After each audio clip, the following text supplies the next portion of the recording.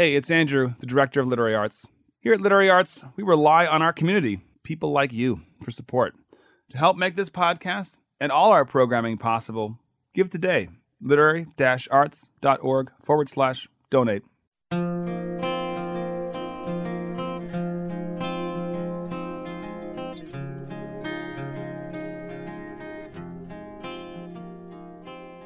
Welcome to the Archive Project.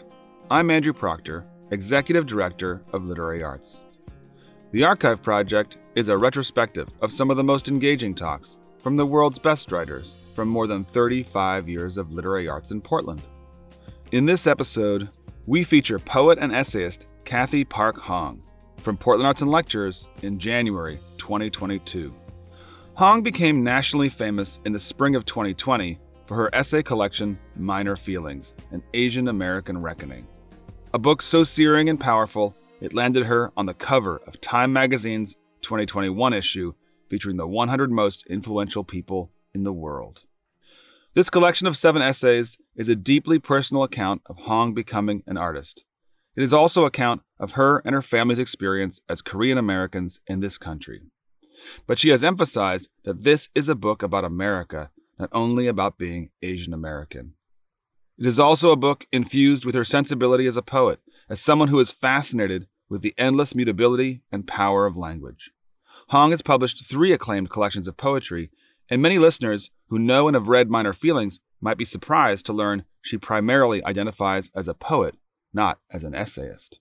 The theme of her talk is community and belonging, and she threads a narrative through pop culture, religion, autobiography, and 20th century history in order to try to understand the rise in hate crimes against Asian Americans during the pandemic and the broader discrimination so many Americans experience in their daily lives. That she does this with anger, humor, and tenderness speaks to her remarkable powers as a writer and a speaker. Here's Hong. Hello, Portland.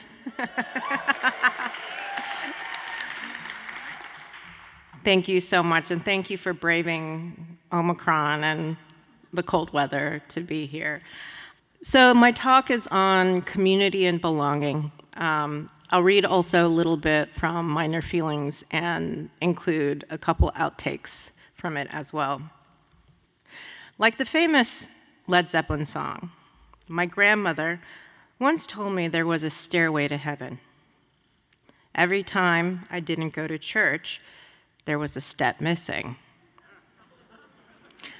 I imagined a staircase with huge gaps when I didn't go to church, where a misaimed leap would have me falling, hurtling towards the abyss for an eternity. Needless to say, that story incentivized me to go to church every week. My parents' grandmother and I used to go to a Korean church in K-Town, Los Angeles. It was no ordinary church. My Sunday school teacher, I thought, lingered a bit too long on how rusty and thick the nail was when it skewered Christ's delicate pale hands. There was a lot of time spent on how hot the fire was in hell. I started going to that church from age 5 on. My father was, at first, a devoted congregant. In fact, he went to 3 different churches every Sunday. But it wasn't exactly because he was a devout man. At that time, my father was a life insurance salesman. And he thought church was a great setting to talk about how if you are going to live forever in paradise, you might as well make sure your loved ones were well taken care of on earth. So here were a few life insurance policies to consider. My father was never that religious, neither was my mother. When he stopped going, it was I who brought up the story about Stairway to Heaven as a stern warning to him. While my parents were troublingly apathetic about God, I found a fellow God-mate in my grandmother. Every morning at dawn, she knelt in the corner of the living room and prayed and sobbed for 1 hour. Sometimes I used to come in and wipe the tears from her face and tell her to stop crying. Morning prayer for her, I realized, was her therapy, to unburden all that weighed on her, though I thought it was a bit much when she would sob and beg to God that I get decent PSAT scores. By age 9, I was starting to find church a little hard to bear. The kids were not that nice. The minister screamed a lot at the podium. I recalled once going to a white Episcopalian church with a white friend, and I was shocked by how calm it was. No one yelled about hell. Everyone made pictures of Bible scenes out of felt cut out. Sunday school was basically art class with a little bit of Jesus thrown in. My last memory of that Korean church was church camp. At 9, it was my first time away from my parents. I didn't want to go, actually, because the kids were gossiping about how everyone was speaking in tongues the last time they went. My deepest fear was God taking control of my tongue and waggling it around. It was my tongue, and I wanted full control over my own tongue. In the evening, we gathered together in the main cabin. We sat in fold-out chairs. The Sunday school teacher was on the stage. She sang Bible songs on her guitar, and we all sang along. Then she started praying, first quietly, then she became louder and started begging God for our salvation. She demanded that we beg for our salvation too. As if on cue, the kids all around me began collapsing from their fold-out chairs like they were having a stroke. They were all crying, begging for forgiveness. This scared the shit out of me. Not only because they were having a fit, but because I wasn't having a fit. I was completely dry-eyed. I wasn't moved at all. I was like the only sober person around everyone else high on acid. I tried to imagine tragedies like my parents dying to simulate tears. I fake cried.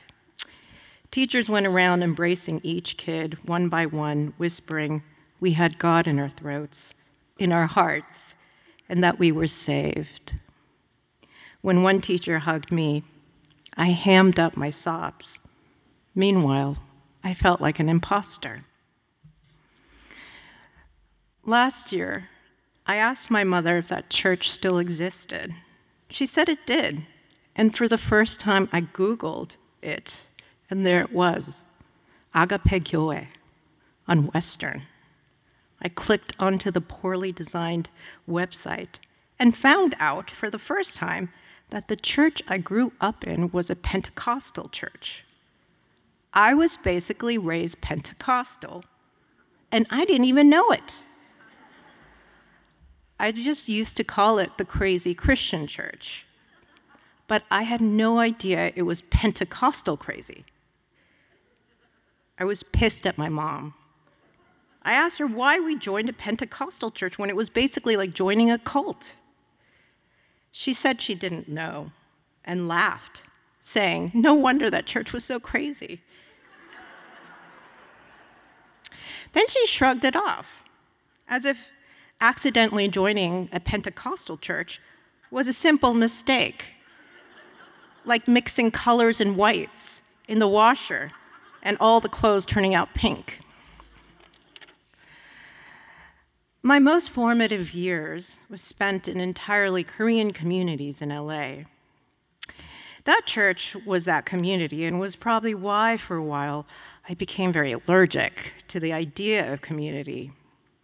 It shaped me to be resistant to everything that it stood for.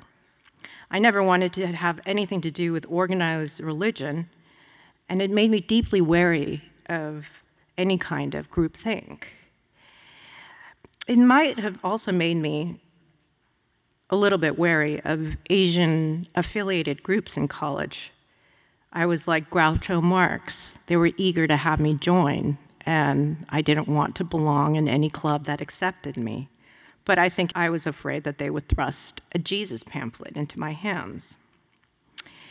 In retrospect, I realized that church really helped shape me as a writer. I didn't grow up in a house of books or bedtime stories, so it was my first exposure to narrative, to fantasy, to imagining invented worlds. Maybe the stories of Babel or speaking in tongues also seeded interest in my obsession with mixing up languages as a poet. That night at the church camp is seared into my memories because I panicked and I thought I was a godless shell of a human being. But it was also my first memory of doubt and self-awareness, that what I felt was different from others, and that difference in thinking made me me. The final nail on the coffin to my Christianity was when I turned 11 and listened to Depeche Mode for the first time. I became friends with another Korean-American girl from Flushing who had recently moved to LA. I was 11 and she was 13 going on 14.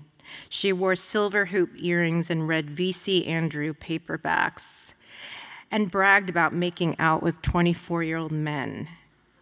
She was a cousin of my first bad Asian friend, and she was bad too. It ran in the family. She played me Blasphemous Rumors by Depeche Mode, where the lyrics went, "I don't want to start any blasphemous rumors, but I think God's got a sixth sense of humor, and when I die, I expect to find him laughing." When I first heard those lyrics, I thought lightning was going to strike her boombox down. When it didn't, I became a Depeche Mode fan. From childhood until college, I didn't really have books to help me articulate my sense of alienation. I felt doubt that the life I lived was terribly unjust, but because I didn't know how it was unjust, my perspective on society could just be categorized as generic teenage angst. I was the classic kid who didn't belong, not just among white kids, but among the Korean Christian kids too. But really, I had no interest in belonging to any racial category. Rather than race, I preferred to define my identity by the music I listened to. I loved the Smiths, for instance, a band that oddly had a devout following among SoCal immigrant kids. Latinx and Asian kids were especially obsessed with Morrissey. This closeted queer misanthrope from Manchester brought us together like grief, especially the rockabilly Latinx kids, some of whom, like myself, hated the cruel California sun because it never aligned with their moods, who called Morrissey Santo Maz because he channeled all the minor feelings by the way he sang in swanning contralto. I am the sun and the air of a shyness that is criminally vulgar. I am the sun and the air of nothing in particular. Swinging a bouquet of gladiolas like a sword on stage, he avenged for all our lost childhoods. In his essay, The Wrong Daddy, about Morrissey, the writer Jeremy Atherton Lynn wrote, "I responded to his historicized English landscape because I saw myself in it, a romantically anemic, damp, pitiable, somehow justified version of myself. I wanted to be, as the press called Morrissey, pale and interesting. I felt similarly.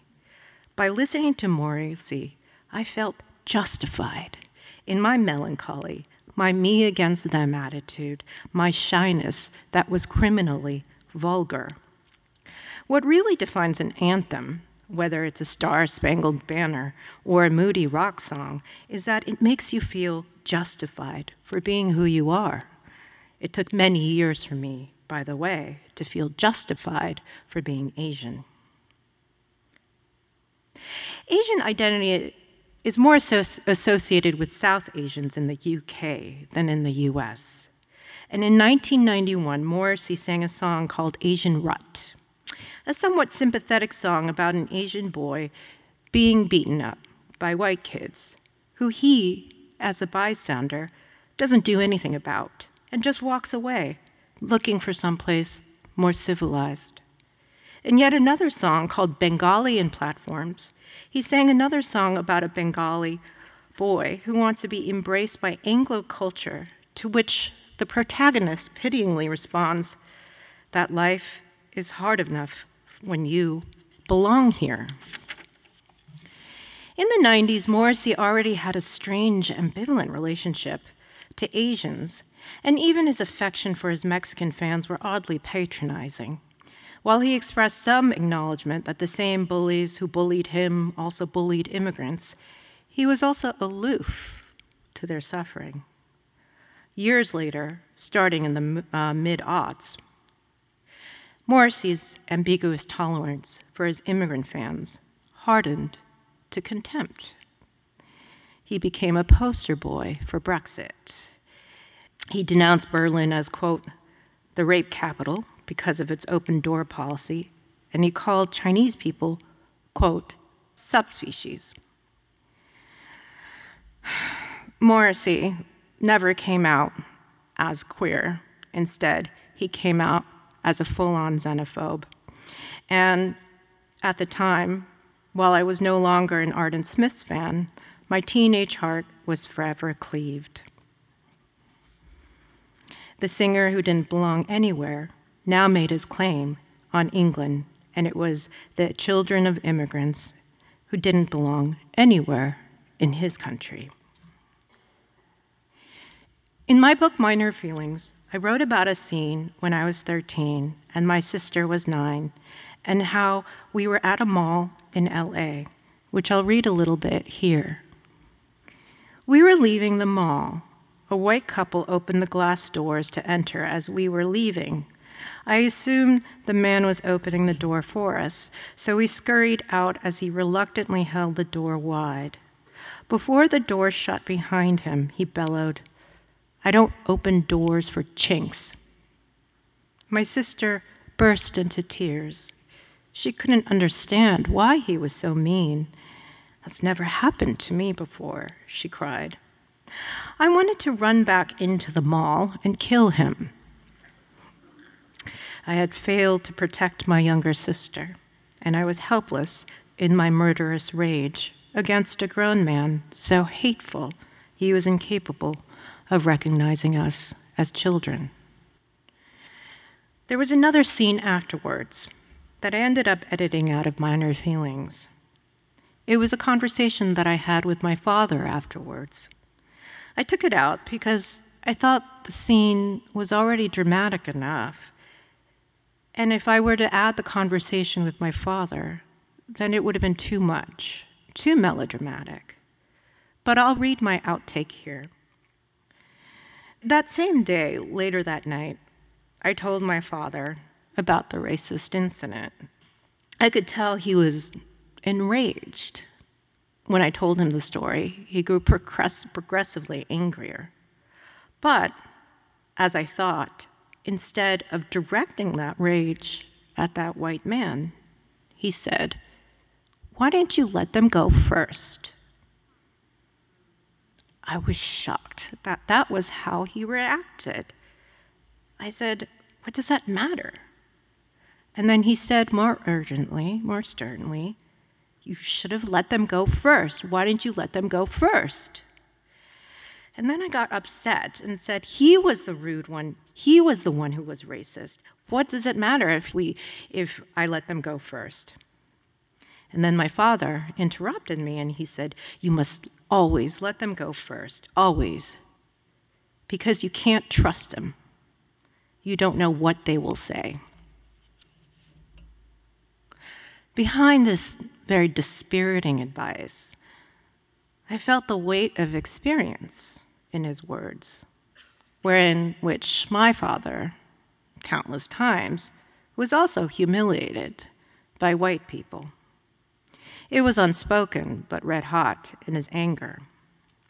From that conversation and other experiences I had from childhood, I learned early on that the American social contract did not extend to the Asian American, that no one needed to open doors for us or say thank you or help us if someone knocked us over. No one needed to invite someone, if we were over 65 and overburdened with bags, to sit down next to them on the subway or get up so they could sit down. No one needed to apologize if they made an insensitive comment. We had to ingratiate ourselves, say thank you when there was nothing to thank, be grateful when there was nothing to be grateful for, get up for them, step aside, let the white man and woman in first. And if we felt that our personhood was degraded, we had to let it go, move on. That was our conditional experience. The etymology of belong is, quote, to go along with or be property of.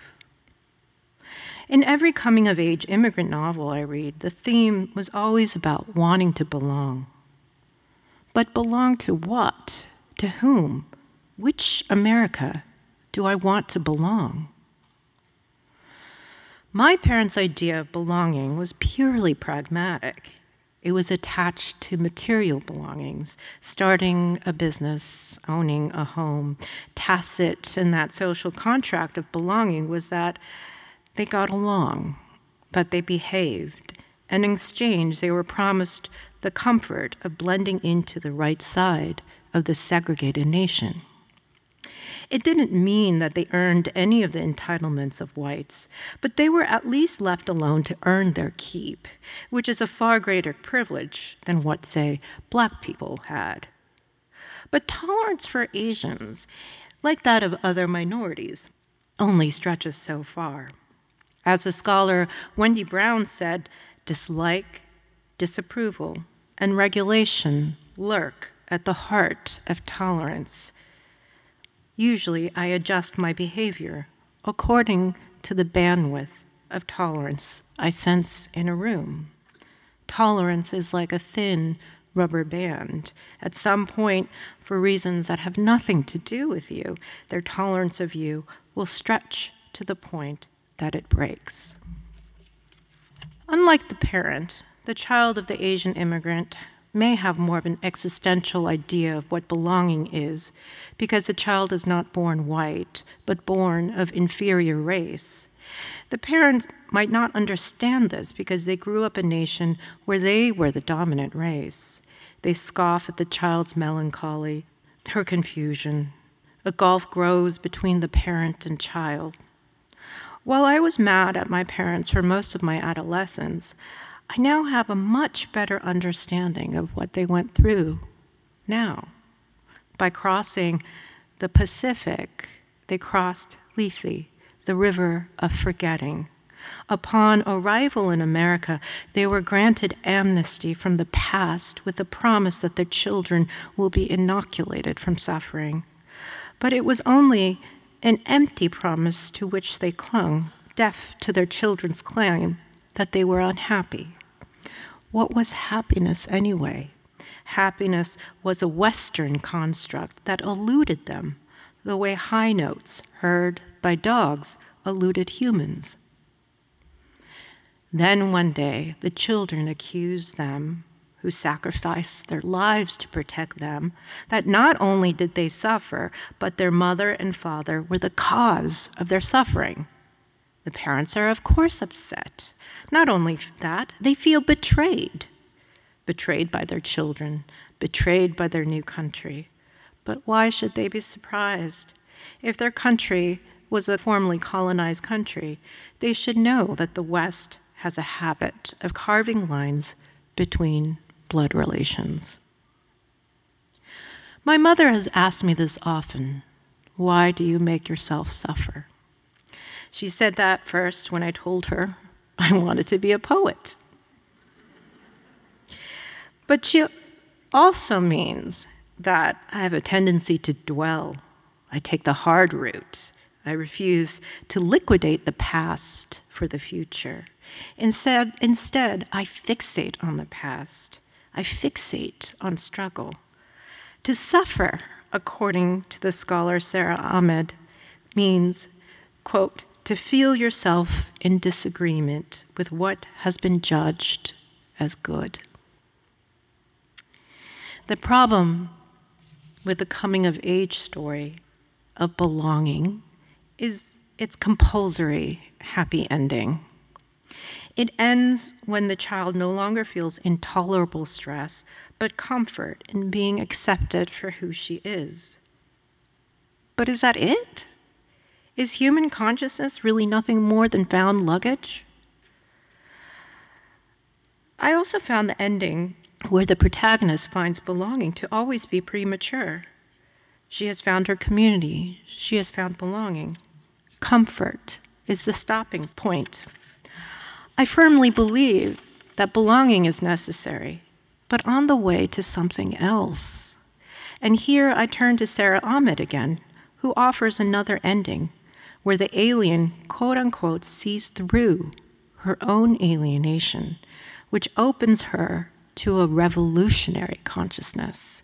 She steps back from her own alienation and understands the social order in which she has been made an alien, recognizing that it is not she who is unable to inhabit the world, but the world that has made itself uninhabitable. I want to skip ahead now, and content warning, there's violence. I want to now skip ahead to 2021, to a hate crime that happened in Midtown Manhattan. On March 29, a 65-year-old Filipino woman was walking down 43rd Street, a block well-traveled by pedestrians, when a 38-year-old black homeless man approached her out of nowhere and kicked her in the stomach, and she collapsed. The man subsequently stomped on the woman's head once, twice, and then a third time, while yelling at her to go back to her country. The surveillance video recording the incident was from inside a luxury condo where three men, two of them security guards, watched from inside the luxury apartment building.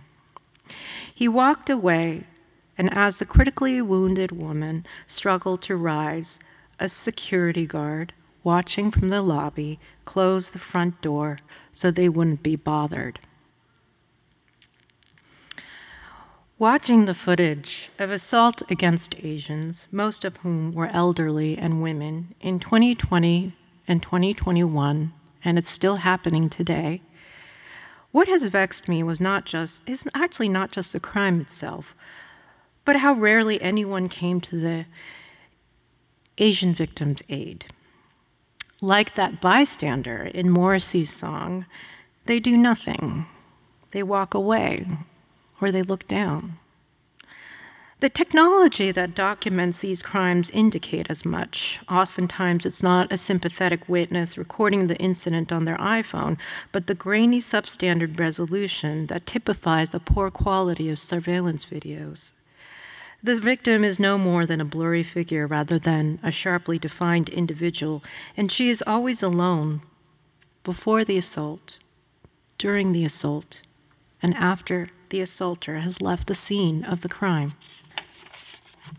Social contract is an agreed-upon social arrangement between state and civilian, where the civilians cede certain freedoms with the understanding that they will be protected by the state, as well as the unspoken code of behavior between citizens in order to maintain a working society. The absence of bystanders shouting for help or rushing to assist the victim proved in my mind yet again how the Asian is so often left out of this country's social contract. From that conversation with my father and the macro and microaggressions I faced as a child, I grew up internalizing the reality that the Asian is not part of the American social contract, and I am frequently reminded of that as one example during election years when poll after poll of racial breakdowns always categorize Asian Americans as other. When asked why Asians are not included as their own group in the racial breakdown, statisticians always claim that there are not enough of us, to which I would ask, when will there be enough of us so we begin to count? When we are at 12%, 15%? When will we be counted so that the polls will see us as part of this country? The Asian nail salon technician is so capable, she is invisible. The Asian delivery man is so capable, he is invisible. Then suddenly, by no fault of their own, they are no longer invisible. Society's tolerance for them breaks, and because the circumstances outside their control, they become an object of contempt. The psychoanalyst Sylvan Tompkins wrote the following about contempt, which I also wrote about in Minor Feelings. Contempt will be used sparingly in a democratic society lest it undermines solidarity, whereas it will be used frequently and with approbation in a hierarchically organized society in order to maintain distance between individuals, classes, and nations. Trump used contempt as a weapon, and he might come back in power because contempt still infects the body politic in the US. Contempt is what tech companies like Facebook and Twitter breed because contempt is arousing, addictive, and adrenaline-fueled. It sharpens the murky mass of our resentment to a point, giving our aimless, pent-up animus meaning, and by meaning I mean an enemy within our proximity upon which we could vent our frustration. I doubt contempt was a motivation for the security guard to close the door. It's hard to say why he closed the door. Based on the grainy footage, he didn't seem panicked or scared. He closed the door after the assaulter left. He closed the door slowly and deliberately at the moment when she was struggling to get up and look at him for help. I had a discussion with a Korean American friend who said that the public was scapegoating the guards. It didn't matter that she was Asian, she said. Those security guards were not looking out for themselves. They were afraid of being fired.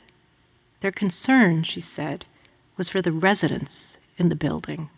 They were only doing what they were paid to do, which is precisely the point.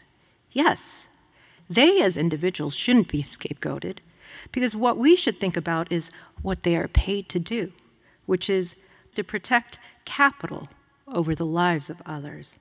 Under late capitalism, our social contract has evolved so that our freedoms are given up, not for our own protection, but the protection of property and citizens who have the means to own property.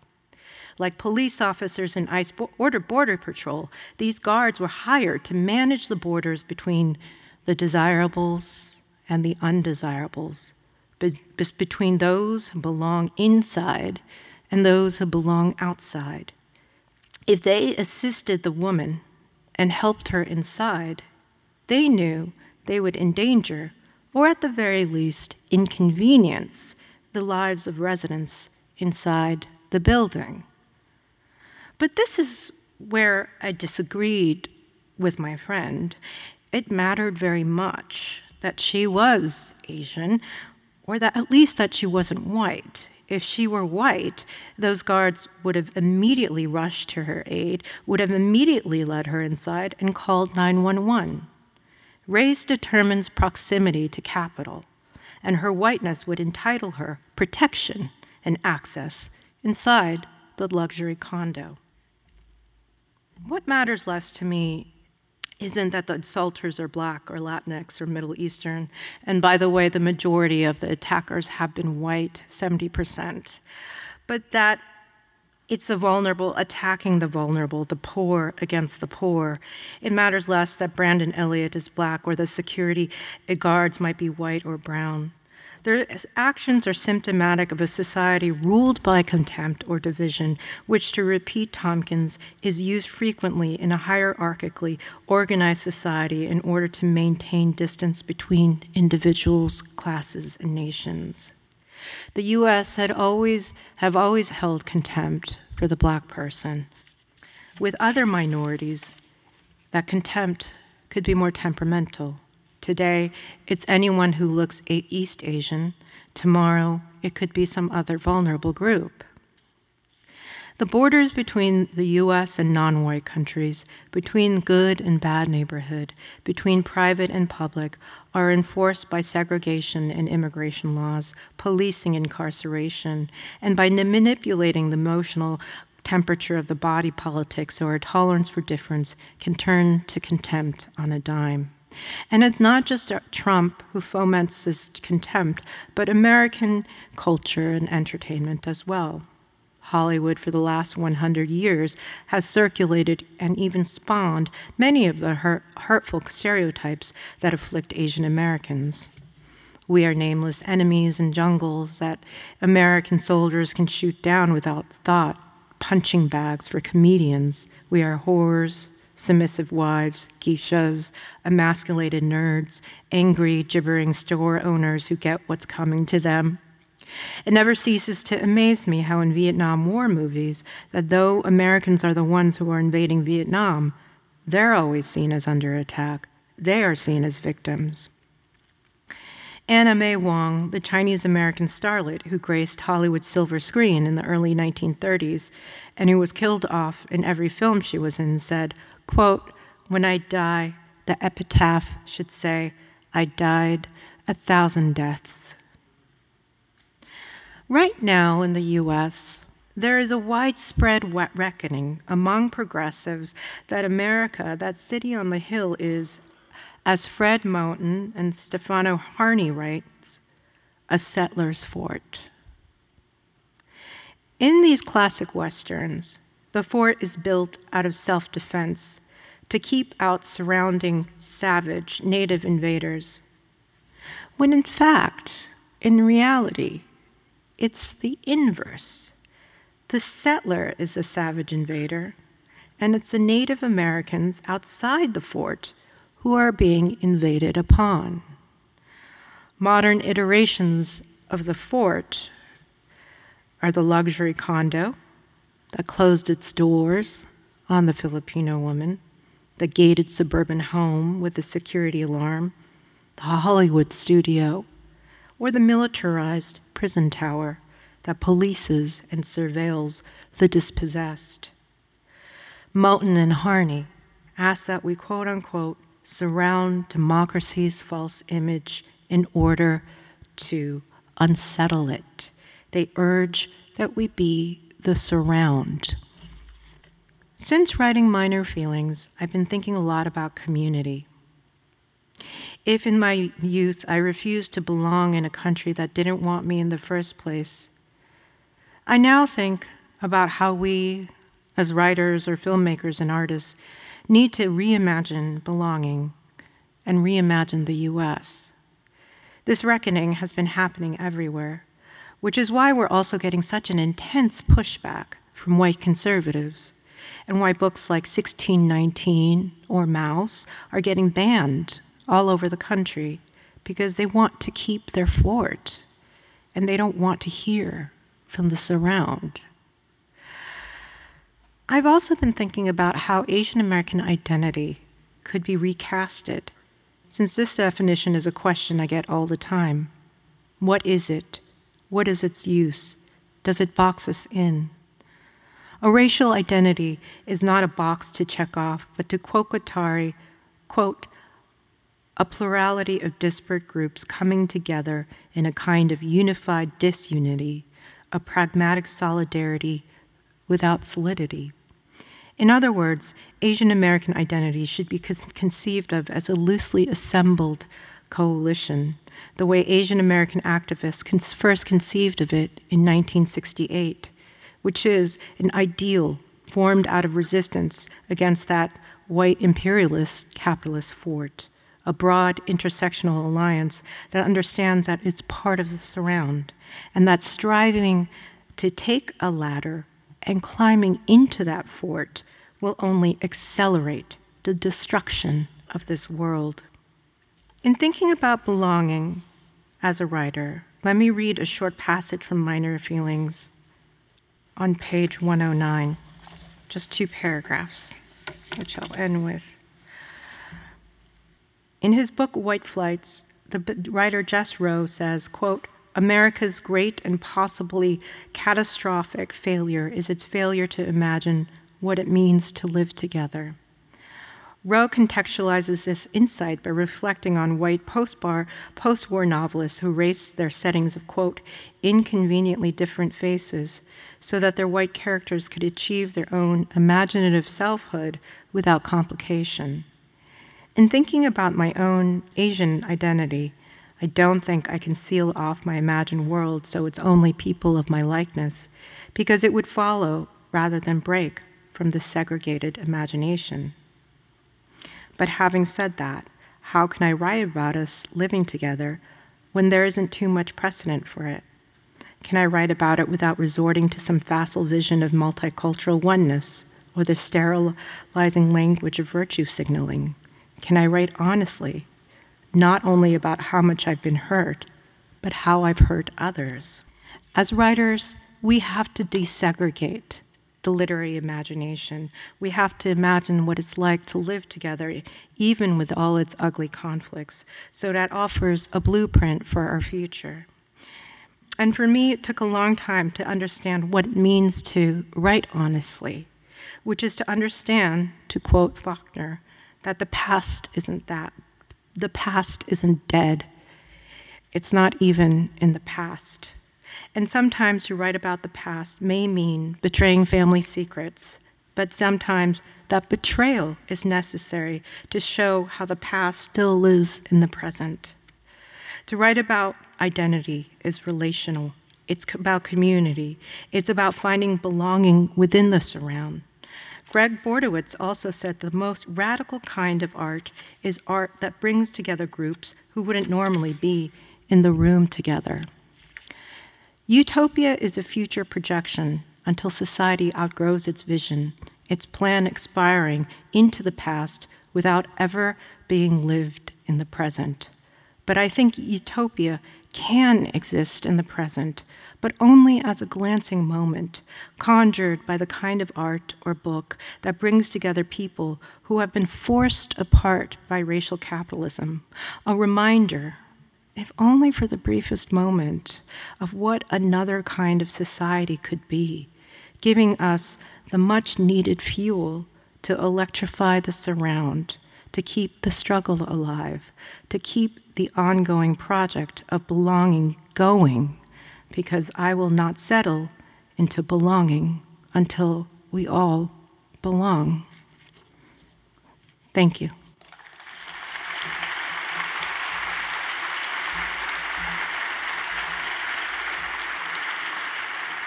Thank you very much for that talk. That was amazing and really, really powerful. You talked a lot about music in your talk. What are you listening to, and do you have a current anthem? Oh my God. That is a really good question. I've been listening to, going back to a lot of 70s music from the 70s, like Love, Nico, and Velvet Underground. But usually I don't like to listen to music when I'm writing. I've been listening to a lot of classical music. I love Japanese breakfast. Yes. I don't know. I don't have that same obsession with music the way I used to when I was younger. There's a great quote in the book, and you talked about history and amnesia a little bit, sort of in a way, in America. And it says, "To live an ethical life is to be held accountable to history." Mm-hmm. Could you talk a little bit more about that quote? It's like what is happening in this country now, right, with the school curriculum that I talked about in my lecture, right, where we need to look at American history honestly and be accountable. White Americans need to be accountable for the history of enslavement and genocide and so forth. And, there are many Americans who refuse to do that, who refuse to acknowledge it at all. And they still like to pretend that, we're in the mid-century and racism was solved after the Civil Rights Movement, which is the kind of history that I learned. And I think that in order to really repair, past injustices and present injustices, we have to really have a hard look at what we did in the past. And of course, it's not just white Americans. I also, in my book, talk about, Korea and how Korea was the second largest, had the second largest army go to Vietnam, and they committed all kinds of war crimes. And, a country that was invaded upon and where there was a lot of violence done to it, perpetuated and circulated that violence and so forth. And it's, Koreans don't really acknowledge that either. It's like we have to not acknowledge, we also have to talk about not only how we've been hurt, but how we've also hurt others. Yeah. There's a question at home, and there's a question here from the audience. They're similar and all. This one just says, my son was lucky enough to be in the library at McDaniel High School today. He said it was amazing, underlined 3 times. I was so grateful he could be there to learn from you. My question, how has mothering informed your writing and vice versa? And a similar question Susan asks is, I read that having your daughter changed your writing focus. Would you talk more about that? I feel like Susan answered that question for that woman. I mean, it was absolutely transformative becoming a mother, and in terms of my writing. I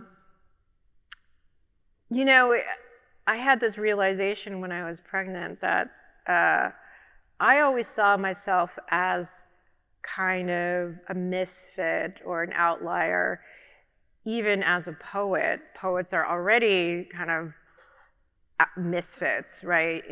Because you can't make any money as a poet, and everyone's always wondering why you're a poet because you can't make any money as a poet. But and not only was I marginalized as a poet, but I was also marginalized. I was also really interested in being an experimental poet. So it's like my audience was this small, but that was the way I treated poetry and treated writing. Like I just wanted to always be outside the status quo, always challenge authority and so forth. And then when I realized, when I was pregnant, I realized, oh my God, I have to be a role model to my daughter. I'm going to be an authority figure. I have to, I have to be I have to kind of, she's going to be modeling her behavior based on what I do. And I think that really changed my perspective on writing, where I thought that I had this responsibility, where I saw myself more as a person a writer as a role model, and someone who really wanted to really try to change the world through my writing. And while that seems almost an impossible task as a writer, you at least have to try. And when I realized that I was having a daughter, I didn't want her to have the same kind of childhood that I had. I wanted her to feel comfortable in her skin in the way that I wasn't comfortable in my skin. And so that compelled me to write Minor Feelings. So, yeah.